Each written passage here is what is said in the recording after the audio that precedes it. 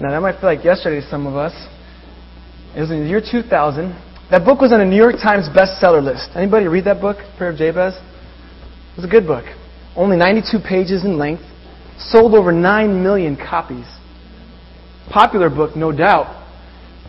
What's interesting about the book is it takes a passage in 1 Chronicles chapter 4, verse 10, and it shows us how we are to pray that prayer in our lives.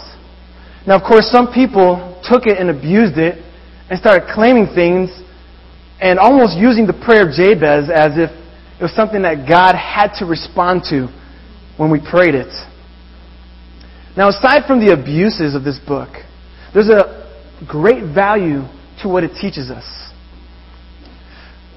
The big thing that I want to stress today is that that book teaches us what it is like to pray the Scriptures, to pray God's Word. If you're like me, there are times in my life, in my prayer life, when I simply don't know what to say for somebody. God puts someone on my heart, I want to pray for them, and I just don't have the words to say. And granted, Romans 8 tells us that the Holy Spirit intercedes on our behalf. But on the other hand, God has provided for us example prayers throughout the Bible that we can take and pray those on the behalf of other people. And today we're going to look at one of those prayers in Ephesians chapter 1. I'll be looking at verses 15 through 19 in particular, and also verses 20 through 23. It's a prayer by the Apostle Paul for a group of people from the city of Ephesus. Paul had a great affection for these people. And we find that out in these verses. And what I pray, my goal in this message is twofold. It's first of all that we can learn this prayer, that we can examine it in its depth and really glean some beautiful truths. But second of all, my desire is that we could then take this prayer and start praying it over people in our lives. So first, I want us to learn the prayer and then to start using it as we pray for others that God places in our hearts. And what's unique about this prayer is I think there are two dimensions to it. First of all, Paul prays that the people of Ephesus would come to know what is unknowable. Almost a contradiction in terms, but it's there. It's a paradox, a mystery. And also, secondly, that they would come to have insight into things that are invisible. So that they would know what is unknowable and have insight into things that are invisible. Would you look with me at Ephesians chapter 1, verses 15 through 19. I don't know if my mic is on. Can you guys hear me fine? Okay, good. This is what God's Word says. For this reason, because I have heard of your faith in the Lord Jesus and your love toward all the saints, I do not cease to give thanks for you, remembering you in my prayers, that the God of our Lord Jesus Christ, the Father of glory, may give you a spirit of wisdom and of revelation in the knowledge of Him, having the eyes of your hearts enlightened, that you may know what is the hope to which He has called you, what are the riches of His glorious inheritance in the saints, and what is the immeasurable greatness of His power toward us who believe, according to the working of His great might. Would you bow with me in prayer?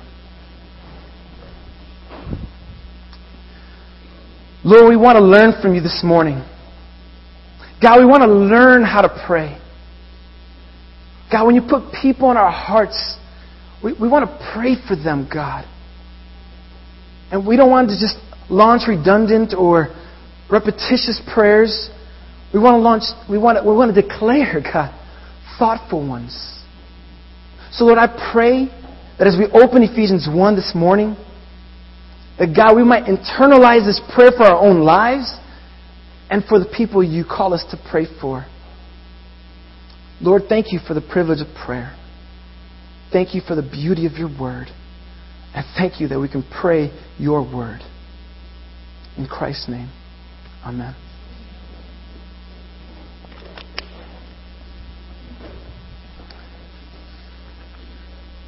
If you look at verse 15, Paul says, for this reason, because I have heard of your faith in the Lord Jesus and your love toward all the saints, I do not cease to give thanks for you, remembering you in my prayers. You know, over the last 3 weeks, we've had 3 different messages on prayer.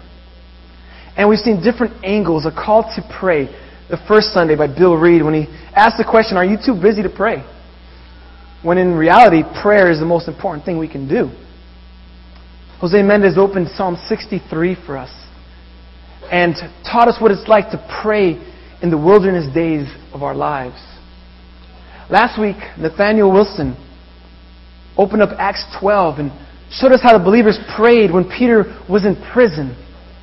That they were to the point, that they knew their God and they could declare to Him. And this week I want us to look at a prayer for people. And a prayer that stemmed out of a heart of gratitude. And you see in verse 15, Paul says that he heard of their faith toward Jesus Christ and their love toward one another. That brought Paul great joy. You see, he started this church back in Acts 19. And it was no small commotion in that town. It was a town known of great witchcraft. And people would hand over their witchcraft books and burn them when they came to Jesus Christ. So many people came that there was a riot in the town. And things had to be settled down before Paul can leave. He had a great affection for these people. And when he heard it through the grapevine, that they were people who had faith and love, he says that he responded in gratitude. He says, I don't cease thanking God for you. But when he thanks God for them, he says that he remembers them in his prayers. Have you ever been told a story of somebody who did something great for someone? For instance, if you know someone who's struggling financially and they came and said, hey, let me tell you what so-and-so did for me. They wrote me a check to cover this expense in my life. Isn't that wonderful?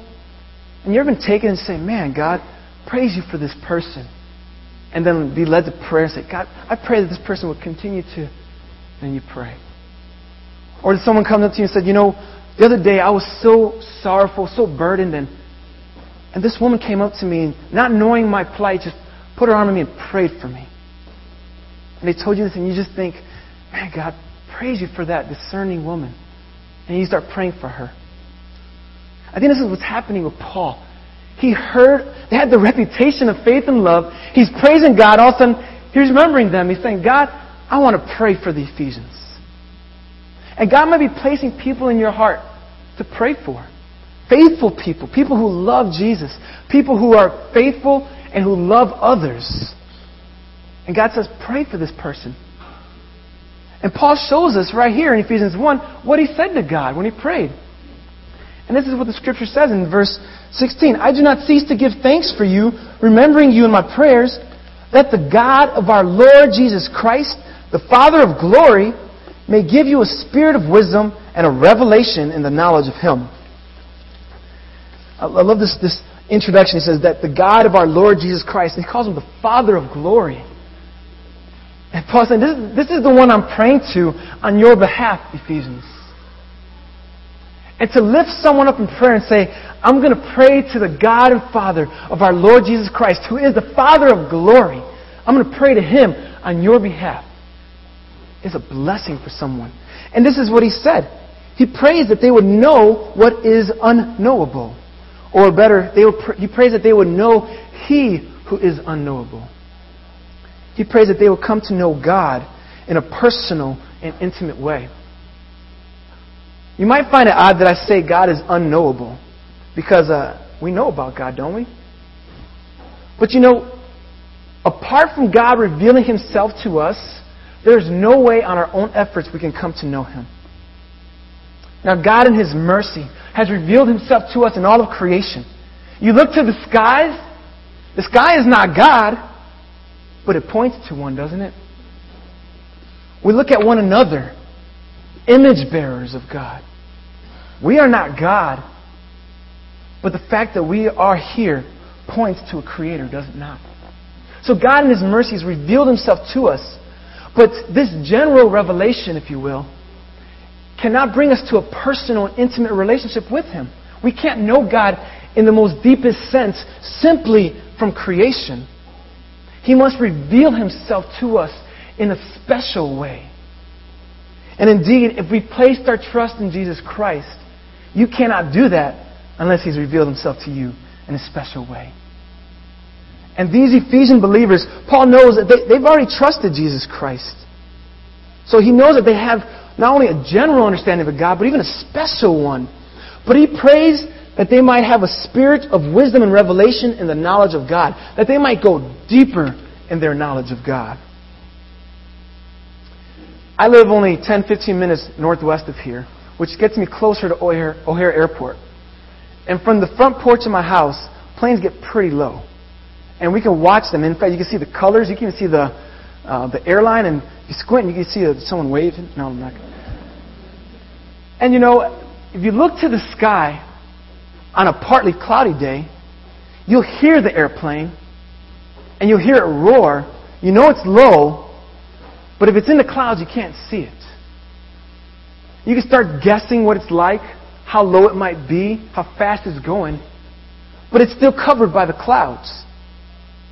And it's not until the airplane goes through the clouds that we can see how low it really is. We can see the details of its speed, the colors, the airline. And in many ways, God is like that. Generally, people can see and perceive and perhaps hear Him, if you will. But the clouds are covering Him. But when God reveals Himself to us, we can see the details of who He is. And what Paul is praying is not simply that they would see the colors of God, or the airlines of God, if you will. But He wants them to grow in the spirit of wisdom and revelation so they can get inside the plane. They can buckle up. They can see the chairs, the colors inside. Experience it in a new way. Experience God in a new way. A spirit of wisdom and revelation He prays for. Now this word revelation might bring to your mind the book of Revelation, which brings to your mind the end times often. And in fact, the Greek word for revelation is apocalypsis, which we get our word apocalypse, which again brings to our mind the end times. But the word revelation doesn't mean end times. It simply means a revealing. And certainly in the end times, God will reveal Himself in the culmination of history. But what Paul is praying here is that God will reveal Himself in the present for these believers. And that they might grow in a deeper understanding of Him. And that He also gives them a spirit of wisdom so they can discern who God is. Such tensions there because truly God is unknowable. He is not like us. Yet we're called to know Him. A.W. Tozer writes in his book, The Knowledge of the Holy, he says this prayer, which I really love. He says, Lord, how great is our dilemma. In your presence, silence best becomes us. It's best to be quiet in front of you, God, because you're so beyond us. And we are so small. He says, but love inflames our hearts and constrains us to speak. Were we told to hold our peace, the stones would cry out. Yet if we speak, what shall we say? I mean, this is a man who has an understanding that God is beyond who we are. And then he says this, teach us in his prayer to know that we cannot, or what we cannot know. For the things of God no man knows but the Spirit of God. We cannot know God on our own effort. Tozer says it here in his prayer. He says, God, teach us to know what we can't know. He says, let faith support us where reason fails. And we shall think because we believe, not in order that we may believe. He's saying, because we believe in you, God, we believe in you who is incomprehensible. Let us then grow in the knowledge of you. We believe you first, God. Now teach us of who you are. He continues, for while the name of God is secret and His essential nature is incomprehensible, He, in condescending love, has by revelation declared certain things to be true of Himself. These we call attributes. So let me pull back here. I know it's a lot. God is beyond our understanding. He is unknowable. But God in His mercy has chosen to reveal Himself not only generally in creation, but also offered a special revelation to His people. A special revelation in His Bible, where God speaks to us. These are the very words of God. 1 Timothy 3 tells us 2 Timothy 3 tells us that this is God-breathed. It's authoritative. God has revealed Himself especially through His Word. And Paul prays that the Ephesians would come to know God intimately in this way. Well, how do we do this? I mean, really, how do we come to know God more intimately? Well, as Tozer says, we start with reflecting upon His attributes. Just think for a moment that God is eternal. You ever let your mind wander into that? God, you existed before the earth began. And then before that. And before, and you never started, but you always exist. But how can things always exist and never start? And you start pondering that, and then you go, but God, you always will exist. There will never be a time which you are not. And just think about that. Let your mind wander into that beauty. And that's only one attribute of God. Think about His love, His mercy, His justice, His omnipresence. And you'll be spending a lifetime contemplating the knowledge of the holy. And Paul says, God, I pray that for these Ephesian believers, that you will give them a spirit of wisdom and revelation as they do this, so that they might have a more intimate, more deeper, more full understanding and more personal experience of who you are. That's a beautiful prayer to pray on behalf of someone else, that they might know what is unknowable, God who is unknowable. And I challenge all of us that as we pray this for others, that we ourselves might pursue this understanding of God. I'm not a fan of bull riding, and every so often I'll turn on TV and it's on, and I don't know why, because who watches that? Well, I guess I do for a moment, because on the one hand, I don't care to take so much of it, but these guys get on this angry bull and they ride it. And you see their body jerking, and they're just holding on, and their hat falling off and getting whiplash, get thrown off the bull. They run off get over the wall. And the interviewer, that was great, They start talking about how great the bull is, how strong it is, and then they can't wait to get back on. And I wonder if, in some sense, peering into the depths of who God is like that. It's an adventure. We get tossed around trying to figure Him out. In fact, even thrown off to the side, perhaps, because God, I just don't get this. But when you stop and think, I want more. And I'm going to tell you what I just experienced. And Paul wants them to taste of God. And also just thinking about the first 14 verses, we don't have time, of Ephesians are some of the most rich theological statements in all of the Bible. He just told them about this, and he says, I want you to know more of God than the fact that you've been predestined, adopted, called, sealed by the Spirit, and on and on. Pray this prayer for others, but let it also penetrate yourself. He not only prays that they might know the unknowable, but that they might have insight into the invisible.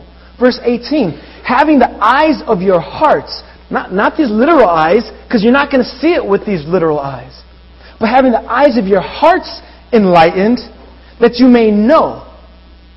Now get the tension there. Eyes of my heart enlightened. Eyes are not enlightened. Minds are enlightened. Eyes are opened. And eyes are not open so you know, they're open so you see. But Paul says, I pray that the eyes of your hearts are enlightened that you may know.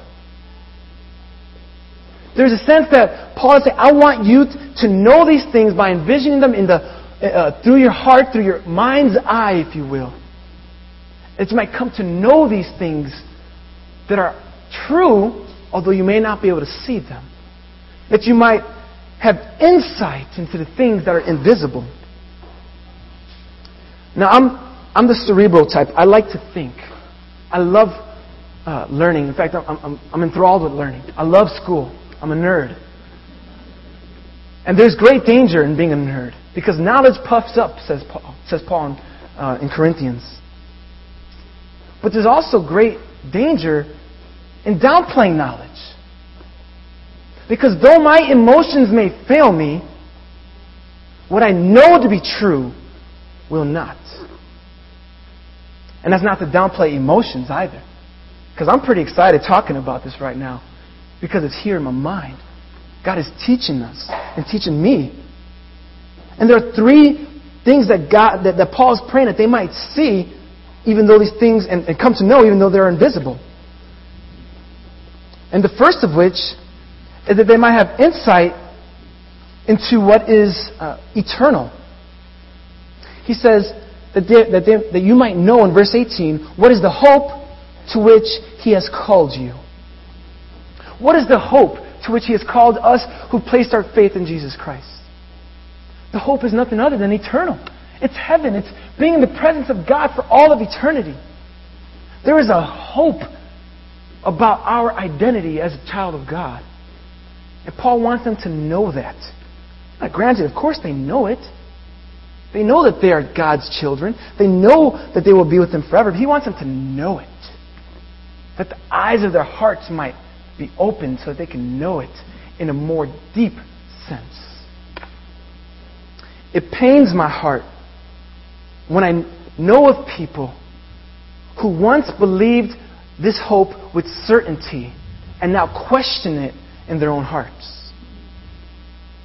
It pains me when someone who was once assured of their salvation because it was purchased by Christ and sealed by the Spirit now worries if they can lose it. That's not hope. There's no hope if you can lose the hope. That's fear. And even more so, if the hope is based upon your own performance, how much more frightening, because I know me. You know you. You're frail. I'm frail. And Paul says, I want them to know the hope, the sure hope that belongs to us who name the name of Christ. Just go up a few verses to verse 13. He's talking about the spiritual benefits there are in Christ Jesus. He says, in Him you also, when you heard the word of truth, the gospel of your salvation, and believed in Him, were sealed with the promised Holy Spirit. Sealed. Can't break the seal of the Spirit. Who is the guarantee of our inheritance. The guarantee, not the wishful thinking.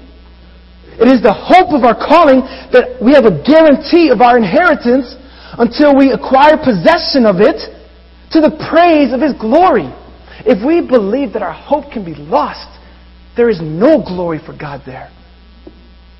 But the fact that we have a guarantee that we will take possession of this in eternity, that is to the praise of God's glory.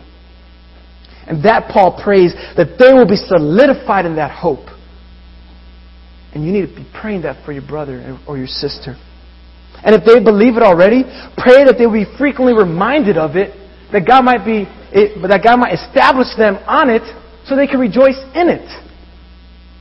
That we would always have this in the forefront of our thoughts. So he prays that they might have insight into what is eternal, their eternity, and also that they would have insight into their identity. Look at the next part of verse 18. He says, I want you to know what are the riches of His glorious inheritance in the saints. Now, it's easy to overlook something very important here. Because certainly, as a child of God, we have an eternal inheritance. We just read that in verse 13. Our inheritance is in heaven. But that's not what Paul's saying here. Whose inheritance does he mention here? He says that we might know what is His inheritance. Referring back to God. Well, what is God's inheritance? What does God inherit? What is God's property? What has He possessed that Paul says is glorious? He says God's glorious inheritance. Well, the next part of verse 18 says, it's in the saints. God's glorious inheritance is in those of us who placed our faith and trust in Jesus Christ. There may be some of us here today who are having a serious identity crisis.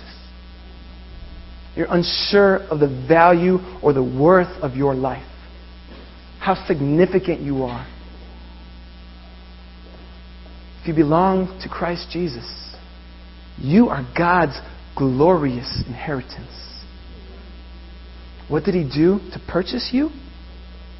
He sent His Son. What did His Son do? He bled. What did He bled on the cross.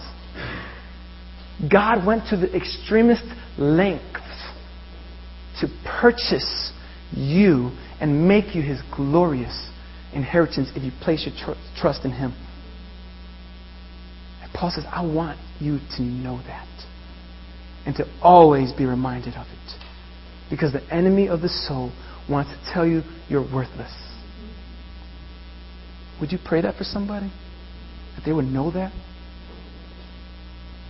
He prays that they would know the invisible nature of their eternity, the invisible nature of their identity. And last part of this in verse 19, that they would know the invisible nature of their authority. Not their own authority, but who is their authority. And it is God. Look at verse 19. He says that you would know what is the immeasurable greatness of His power toward us who believe, according to the working of His great might. God's power is made available to us. He is our authority, and He empowers us, past, present, and future. In the past, He bought us. He rescued us. He redeemed us.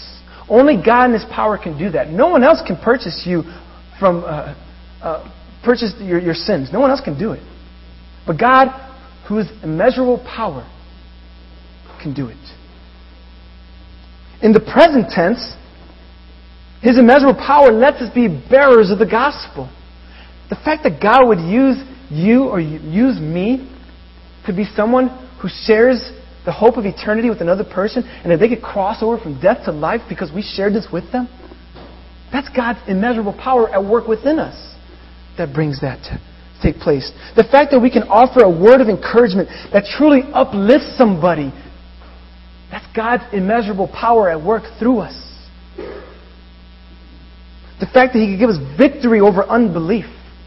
That we woke up this morning and had even the slightest inclination to come to church and worship Him.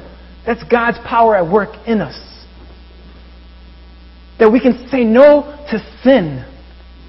That we don't have to bow down to our flesh and give in. That's God's power at work within us. The fact that we have victory over Satan is God's power at work within us. 1 John 4 says, greater is He, referring to God, who is in us, than he, referring to Satan, who is in the world. Paul's prayer is that they would know this. That know God's power, past tense, in the present, but in the future, because He who began a good work will complete it. We shall enter eternity if we place our faith in Christ. Only God can make that happen, where we can stand before Him in praise forever. And just in case his readers were unsure of God's power, Paul lets himself do an intentional rabbit trail in verses 20 through 23. Let me explain God's power, if you will, is what he says. This is the power that He worked in Christ when He raised Him from the dead. That's the power at work within us. And seated Him at the right hand in the heavenly places. That's the power that's at work within us. The power that raised Christ from the dead and now has Him seated at the right hand of the Father and on His glorious throne. That power is at work within us. Verse 21, and placed Christ far above all rule and authority and power and dominion and above every name that is named, not only in this age but also in the one to come. That's the power at work within us. Verse 22, and He put all things under Christ's feet and gave Him as head over all things to the church, which is the body, the fullness of Him who fills all in all. I want this man praying for me. I want you praying for me. I want us to be praying for each other. Paul wants them to know God, who is unknowable. That God would give them a spirit of wisdom and revelation into the knowledge of God. Paul wants them to have the eyes of their hearts enlightened so they could be certain of their eternity. They could be certain of their identity and certain of the authority given to them, empowered by God. And let us be those who peer into these things and ask God to bring them and make them true of us. Now I recognize there are some of us here today who don't know this, who don't know God in this way. The eyes of your heart have not been enlightened. There is no hope of a calling in you. You are not God's glorious inheritance. God's immeasurable power is not offered to you as it is to a child of God because you haven't surrendered your life to Him. I pray that you would surrender it all. Christ came, Jesus came to pay for our sins, every wrong thing we've done, everything, and to give us forgiveness. And if that weren't enough, everything we've been talking about for the last half hour is also offered. And I pray that today you might surrender your life to Jesus Christ. That way you might know the hope of your calling. That way you might know what joy it is to be called God's glorious inheritance. That you might know God's power in your life and the joy that He offers. And I pray that all of us would take this and pray it over people. Pastor Robert, elders at Good News Bible Church, Jose Mendez, Ralph Edmonds, Ben Toro, Benny Ortiz, Nathan Strand.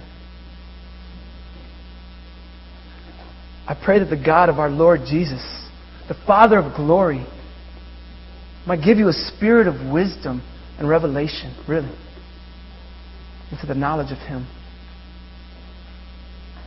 That the eyes of your heart might be enlightened, that you might know what is the hope of your calling. That you might know that you are God's glorious inheritance and know His immeasurable power at work within you. Men of God, I pray that for you. I want to give us all a moment just right now. Pray this prayer over someone that God puts on your heart this moment. First person to come to your mind, just bow your heads, pray that over them. You can open your Bible if you need to be reminded, but pray that over somebody.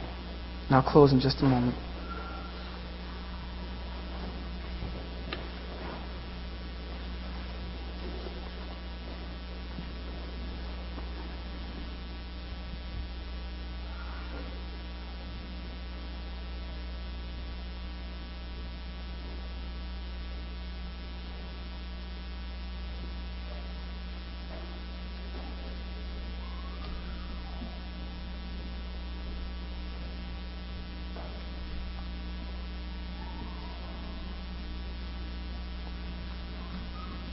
Oh God, we want to know You still more.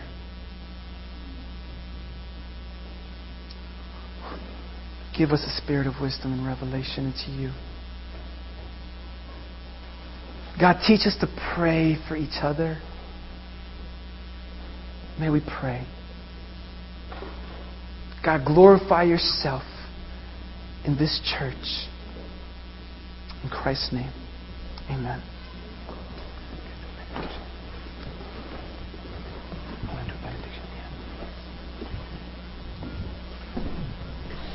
Could all please stand with us as we sing our closing song.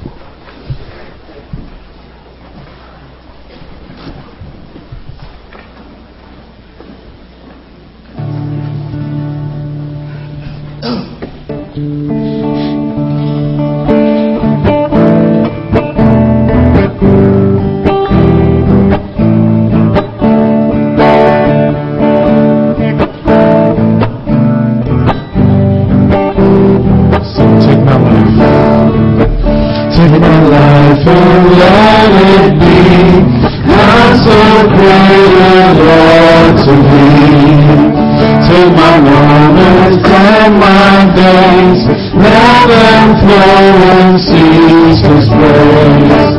Take my hands and let them move at the impulse of thy love.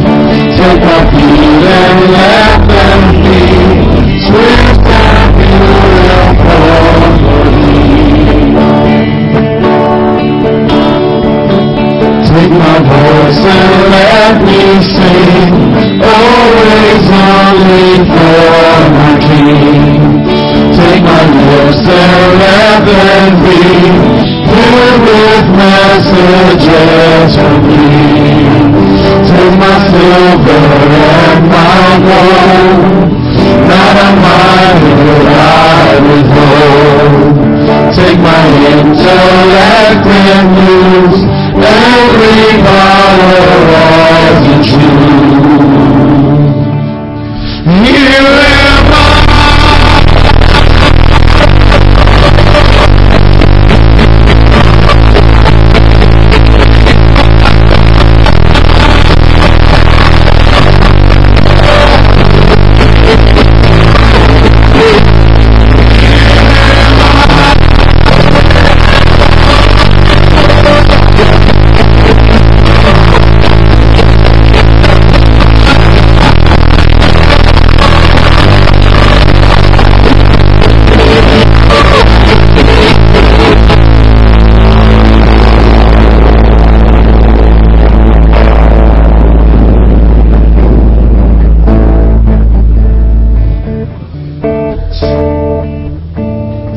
I pray that the God of our Lord Jesus Christ, the Father of glory, will give us a spirit of wisdom and revelation in the knowledge of Him.